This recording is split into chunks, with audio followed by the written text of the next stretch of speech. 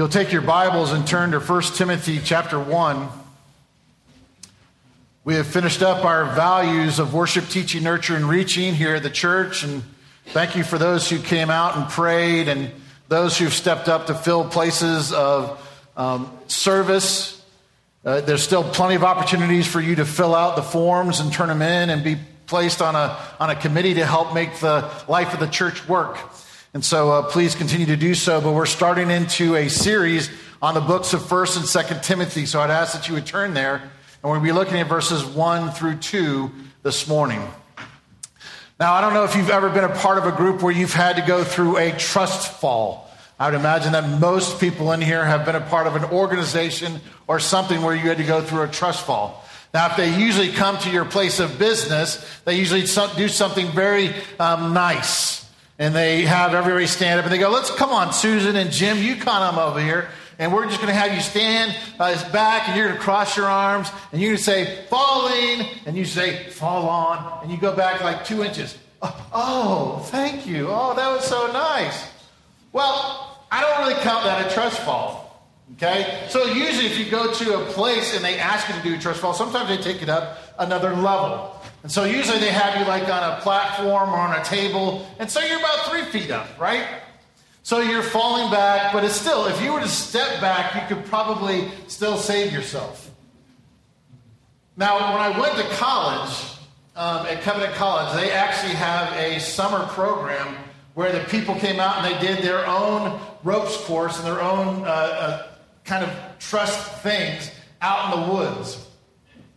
So when you go up onto a ledge where people are having to be tied to the tree, now we're talking about trust falls. Okay, when you're talking about when people get their nose broken and stuff like that, now you're talking about trust falls. And so what would happen is they would have these people get up on the platform, and again, we'd have to make them take their hands, and we make them reverse it. Now, why is that? Because most people tend to go, boom. So as they're falling, people were getting noses broken, blood. It was all sorts of fun trying to get the freshmen to trust one another. But what would happen is we'd always get somebody up there that would start to try to go back, and they go, no, I can't do it. And we would be up there and be like, no, you can do it. Your people aren't going to fall. They're not going to let you fall or anything like that. I can't do it. And they're crying. I can't do it. So how did they try to get those people to go? They would ask the fattest person to get up there. Usually, it was people like myself and other football players. And they would say, okay, now you show them how to fall. Now, at that point, I started to switch people around. All right, you come here, because what would happen a lot of times is people, they put probably sometimes the smallest person in between, and you hold their hands, and you go, falling, and you go, I'm not falling there. I want the bigger guys to come in.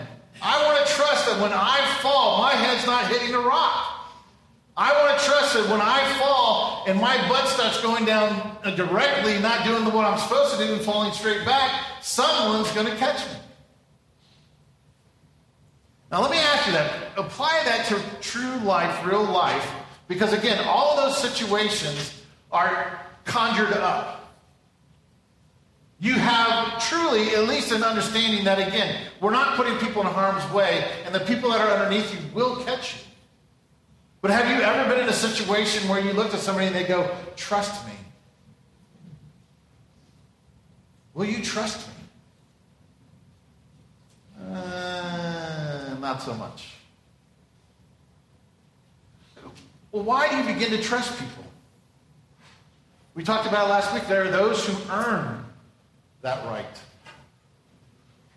And we're going to start talking about godly discipleship, and this is where Paul's talking to Timothy. And he's sending Timothy to a very hard place. And he looks at Timothy and he's saying this, do you trust me? And do you trust God? That's our questions. Who do you trust? So we're looking at just the first 2 verses of 1 Timothy this morning. So hear the word of the Lord. Paul, an apostle of Christ Jesus, by command of God our Savior and of Christ Jesus, our hope. To Timothy, my true child in the faith, grace, mercy, and peace from God the Father and Christ Jesus our Lord. Let's pray. Father, as we begin this study, Lord, we ask again that the Holy Spirit would come and give us eyes to see and hearts to understand. Father, these are words from a mentor to a mentee. He's trying to be encouraged. He's being sent into a hard place. He's scared. He's timid. And Father, he might not even really want to go. But Father, with the encouragement of his father in the faith, but more specifically, the God that is always faithful, sends him and equips him to do the work that you've called him to do. Father, may we apply that to ourselves, that you have called all of us to preach the gospel, to heal the sick, to set captives free, to do the work that you have set before us, because you have been the one to equip us. So, Father, encourage us today. This we pray in Christ's name. Amen. So we're going to see four things in these two little verses this morning. We're going to see a godly authority that's given to Timothy through Paul. We're going to see a godly hope that's given through the hope of Christ, godly encouragement that comes in that mentor relationship, and godly provisions that God gives to all of us. So the first thing we're going to see is godly authority. So Paul is writing to Timothy. It's a personal letter. So why does he use an apostle of Christ Jesus? He didn't have to do that. Now, what we have to understand, though, is that it's not just a letter to Timothy, though it is that. It's also a letter to the churches. And so he's trying to say to Timothy, you're not alone. And I'm sending you out to a church that does begin to grasp and understand that the authority that I am given to you comes not from me, but from God himself. And so he says, hey, this is the church that I'm sending you to. And the church, listen, is God's idea. And not only is it God's idea, but it belongs to Jesus. He's the one who paid for the church. And so he sets it up in such a way that he says, I'm calling Paul to be my ambassador. He is commissioned to speak on my behalf. And because he's commissioned to speak on his behalf, it's authoritative.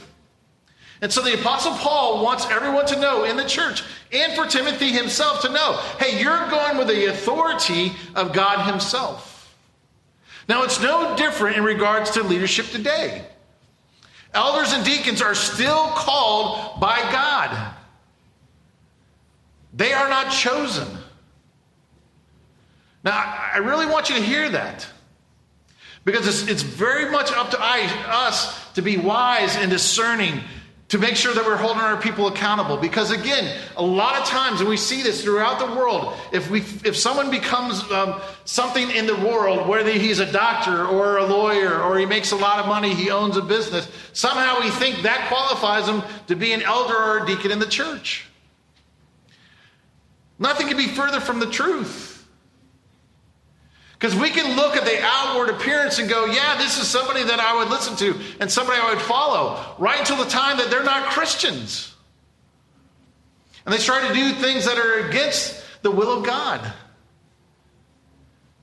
But there are people, and usually the people that scare me are the ones that think that they're called. Most people that I go and talk to, hey, do you think you're called to the eldership? Do you think you're called to the diaconate? No way, I can't do that. Do you know how messed up I am? Yeah, because I know how messed up I am. You're finally in a place where you're looking to God for your strength and for your wisdom and for your understanding of what the Bible says. Now you're finally ready. And so it's a calling of God. Therefore, we submit not to the men, but we submit to the authority that God has put into place. Now, it is up to the church to bring about a confirmation. The church does affirm the calling of people who are called to ministry. But in that confirmation, again, we should say, is this man called by God? And so we examine him. And it's not an easy process. Ask anybody who goes through it. And then to sit in authority is not fun. Anybody who wants to know all the details in the church, you are sick people. Sick. I don't want to know what I do know. But we're called to come and to maintain the Scripture. And so there's a calling, there's a confirmation, but leadership and authority becomes a foundation. And listen, this is probably a misnomer, and I was talking to a pastor friend recently. And what he wants to do in his church is he wants to change from the titles of teaching elder and ruling elder and just stop at shepherd. These men are shepherds. And as shepherds, they should know their flock. And they become in servant leadership. And as part of us changing to this chairmanship on the committees is I want the elders to quit doing less things and being better shepherds. Because shepherds lay down their lives for their sheep. So I want them praying for you and in your lives and having you over and being involved so that they know what's going on. Not so they're intrusive, but because they care. And as they are called to be those shepherds to lay down their lives, they do it all upon the foundation of the Word of God. That's the standard and the foundation for which we can never stray.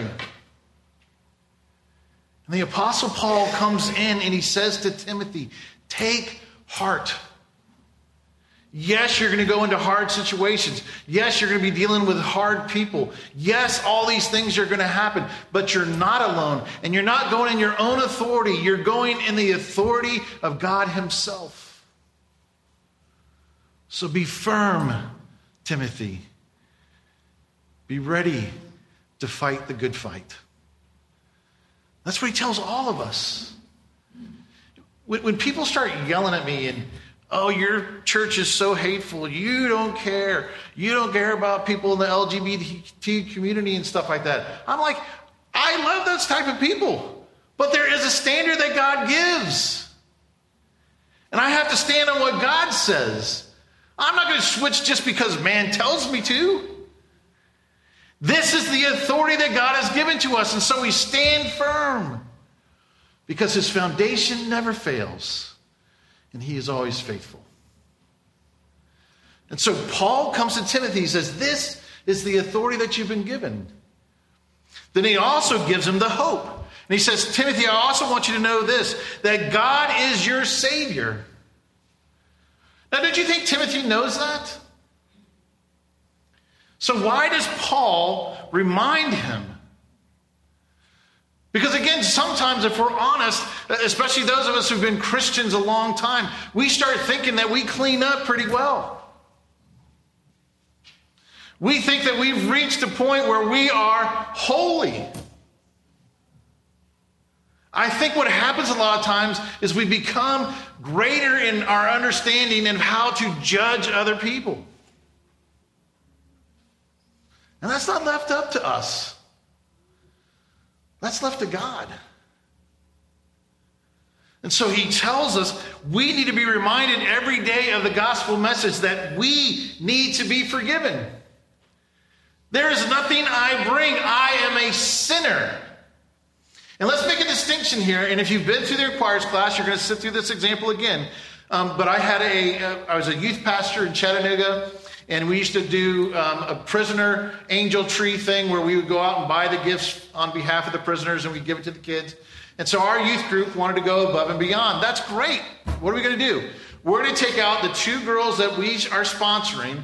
And instead of us picking the gifts for them, we want to take them and go to the mall. And we're going to give them lunch. And then we're going to take them and they're going to get to pick their own gifts. Isn't that incredible? They get to pick their own gifts that they want and not what we tell them we want. So we go out and we do this. We have a great day. They eat lunch. They pick their gifts. And we're going home to drop the girls back off. And some of our kids, some of my youth kids are starting to wait kind of for a thank you. Life-changing example for me. One of the girls looked at my kids and said, thank you. I'll never see you again. You didn't do this for me. You did it because you're guilty white people. So, bye. Life-changing. Because most people think that sin is doing something bad. We can be sinning, doing something good, but out of the ministry of what God wants us to do. Life-changing for me, life-changing for my kids, to figure out that they were doing something good, but they were doing it for themselves. So we want to make sure that we understand that we are all sinners and that we're dead in our sins. And so it's God who comes to us first and foremost. And when he comes to us, he gives us his son. And again, that's a part of the gospel I don't understand. He gives his son as a ransom for us. And he's only allowed to be a ransom because he lived a perfect life. He obeyed his Father perfectly where we don't. And then what he gives to us is he gives us an imputation of his righteousness. It's not just the opportunity. It is an assurity that God loves us intimately. And so Paul reminds Timothy, this is what God has done for you. He gave his son for you, Timothy. And because he's given his son, you now have hope. You have hope because Jesus is your greater brother. And he has raised from the dead. He's not just a moral teacher. He's not just a good person. He's not just somebody to listen to. He is the Son of God. And he had to be the Son of God. And he gives us a hope. Listen to what Ligon Duncan says in regards to hope. He says, 1 Corinthians 15, if our hope is in this life alone, we are all men most miserable. But the great thing is that we as Christians look for in the coming of our Lord and Savior, Jesus Christ. And we look forward to the culmination of his kingdom.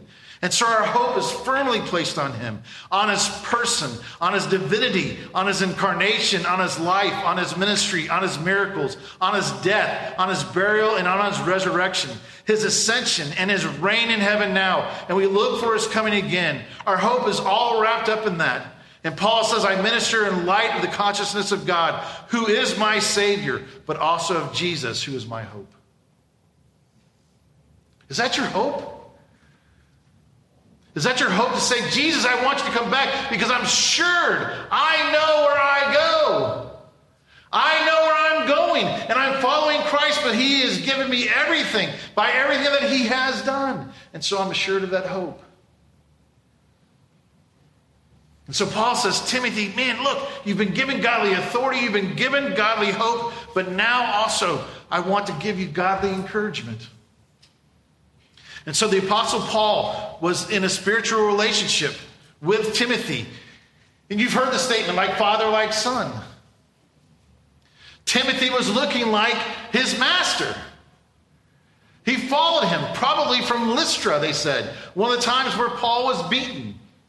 And Timothy grew up in a home where he had a Gentile father and he had an Israelite mother and grandmother. And it says from his parents that he receives the gospel message, remember? And so he receives the gospel message. He sees Paul come into the city. He sees Paul beaten for Christ. And so he begins to follow Paul all around. He begins to find his relationship. And in his relationship, he never has to find himself in a place where he's on his own. It's the same with all of our biblical relationships. Every one of us should have a Paul in our relationship. All of us should have a Barnabas in our relationship, and all of us should have a Timothy. Every one of us. Even if you're getting a little bit grayer and a little bit older. Maybe there's not so many Pauls for you, but there's plenty of Barnabases and there's plenty of Timothys. But all of us need to have people speaking into our lives. We need to have companions and associates walking through life together. And there needs to be people that we're pouring into as apprentices. Every one of us. So it doesn't matter from the person who's the oldest person in the sanctuary to the person who's the youngest in the sanctuary. There should be somebody pouring into you and you pouring into them. Has to. Then we begin to grasp and understand, because again, what was happening with Timothy? He's a young person. Remember Paul says, don't let him look down on you because you're young, Timothy. There are going to be people who are going to look at you and go, like what happened when I was in youth ministry. When I was a young college guy, before I was married, before I had kids, and I would say, hey, let me tell you some things about your kids. And the parents were like, pfft. You tell me about how to raise my kids when you go into a restaurant and you try to take care of them when they're throwing food at the table next to them. When you're trying to have devotions with them and they're sitting there and making fart noises with their arms. You start doing that kind of stuff, then you have earned the right to tell me how to raise my kids. I said, well, that might be true, but let me tell you what the word of the Bible says to you. So he tells him, he says, Timothy, these people who think that they don't have anything, you have nothing to offer, take them back to the word. Because Jesus sure does. So he's young. He's timid. Who isn't timid as a young person? Scared. Overwhelmed.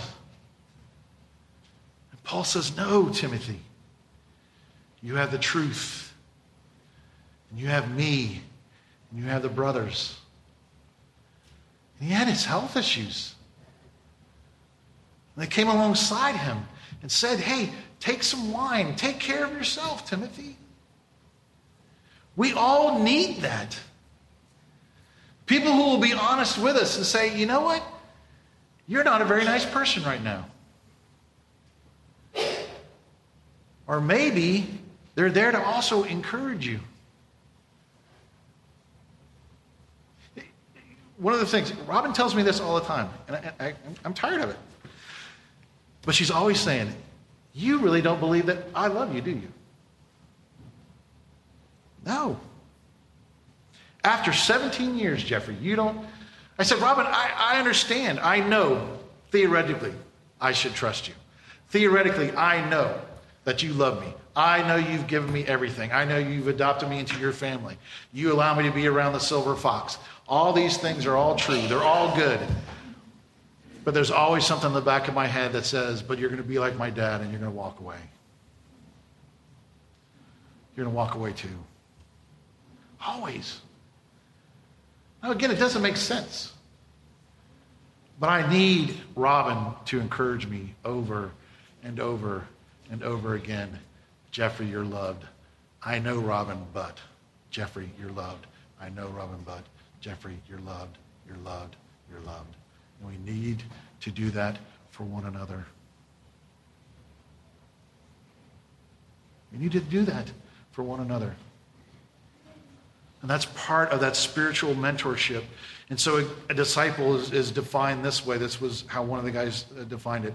A disciple is fat. Faithful, available, and teachable. Are we faithful to the calling that we've been given through Christ? Are we available to be used by him? And are we teachable so that he might change us? And how do you do it? God gives us the example. Jesus said very clearly to the disciples, I'm going to go do the ministry and you watch me. I'm going to do it. So Jesus did the ministry and the disciples watched him, and then he said, now I want you to now come and participate with me. Think about this. Jesus is looking out of a crowd. Remember, twice he feeds the crowds. One of 5,000, right? One of 4,000. And Jesus looks at the disciples and he says, we need to feed these people. How much food do we have? We got some bread and we got some fish. Jesus, we don't have enough stuff to feed our own group. How are we going to feed these people? Pray to the Lord. Okay, Jesus, Can you think about that? If I came and said, now again, I understand I'm not Jesus, so don't write me emails and be like, don't equate yourself with Jesus. I'm not.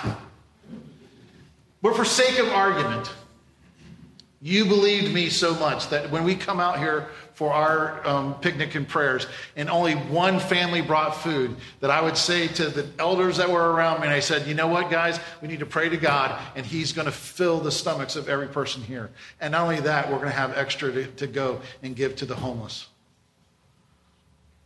Do you think they would believe me? Jeff, you're an idiot. There's Kentucky Fried Chicken down the road. We'll just go by. We'll take care of this ourselves. Jesus uses the disciples and he says, now watch what my Father can do. And they start to hand it out. And listen, the first people, think about the first people. They were so grubby. They took all they wanted. And they kept passing. And they kept passing. And they kept passing to where there was so much left over that it was basketfuls. And Jesus says, do you trust me now? And so he goes out and he does the ministry. He has disciples partake with him. And then he sends the disciples out. Remember that? He says, don't go take anything with you, but go out. Go out and preach the gospel. Heal the sick. Set captives free. And Jesus was still there with them. Because remember, they came back and they said, hey, God, there were some incredible things, but there were also some hard things. And he says, I know. Keep trusting. And then Jesus says, I'm going to leave you. But it's a better thing because the Holy Spirit's going to come and be with you all the time. So he gives us the example of how to be encouraged. And we need to be doing it to one another. Don't do anything alone. Take someone with you. Teach them, equip them, and then send them and encourage them. And then the last thing God gives to Timothy is he gives these godly provisions. Sorry about that. Spiritual relationships, encouragement. Boom. Next point. Sorry. Godly provisions. Now, Paul always ended or brought in his letters with the two words, grace and peace.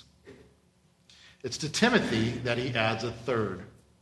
Okay, and he adds mercy. Now again, most of us understand that grace is unmerited favor. So it's unmerited favor that God gives to us that we didn't deserve. It's that gift. And how are we to respond? We respond in worship and thanksgiving. And we understand that. Someone gives you a gift at a party, your parents, if they're good parents, are going to force you to write a thank you note. And you're not going to get to use that present until you write that thank you note. So you write a thank you note and you are thanking them. You are going and you're made to hug them before they leave. Go give that hug. Go tell them that you love them. Love you. Thank you. But sometimes there really are people who go and respond, man, thank you so much. What an incredible gift. So we respond. We understand that. We also understand peace. Peace is another gift of God that he gives to us. And it allows us to remain and believe in God no matter what comes. Right? It's the trust fall. If you believe in God and he says, trust me, let go, do you? No matter what. But then he adds to Timothy mercy. Now, why does he tell this pastor? God wants to give you his mercy. A couple things. One, define mercy. Not punishing for what our sins deserve. So it's a kindness and it's a compassion that God gives to us. And listen, every day that you are still awake is an act of mercy. Because God could send you to hell right at this very moment. And he is well within his rights. So every day that you are awake and you have another opportunity to hear the gospel message that Jesus Christ gave his life for you so that you might have eternity with God through the payment of Jesus Christ. That's one more opportunity to turn from our sins and turn to Christ and to live for him. Over and over and over again. What a gracious God. I think he's also given him mercy because he's saying, I am giving you kindness and I am giving you compassion, Timothy. Go and preach the gospel again and again and again. Stand firm in the midst of the fight, Timothy. Remember whose authority you go with. Remember the encouragement of those who've gone before you and those who are coming after you. Fight the good fight, Timothy. Fight the good fight. Let me end with this statement from a pastor in one of his sermons. He says, Timothy, you have to live a delicate balance where sinners feel welcome while at the same time maintaining an uncompromising stance against sin. You can only do that in the power of Christ. That's what we're called to do. Welcome sinners. Of which, if we were along with Paul, I'm the worst. But in the midst of that, we go back to the foundation of the word and we say, this is a stance of which we will not compromise because we want to give glory and honor to our Lord and Savior, Jesus Christ, because he is our hope and he is our salvation. Amen? So that's the first two verses of Timothy. Lord willing, we'll come back and start getting into the real meat of what Paul says to his disciple. Let's pray. Heavenly Father, we're so grateful for your words that you've given through the Apostle Paul to Timothy and now comes to us. Father, we know that your authority is found in your word. It's our foundation and it's uncompromising. And you do still call people today to stand up for the church and to stand up for the word. Lord Father, we're so grateful for the hope that you've given to us in Jesus Christ as he has become our Savior and our Lord. We thank you for the godly encouragement that we receive from one another in this room. Father, those who are Timothy's to us, those who are Barnabas, and those who are Paul. And Father, we also thank you that you've given us the provisions, your mercy and grace, so that we might have peace and peace forevermore. So Father, take us through this book, change us, equip us, encourage us, and love us so very intimately that we never, ever question that or your call for us to preach the gospel, to heal the sick, and to set captives free. And all God's people said, Amen.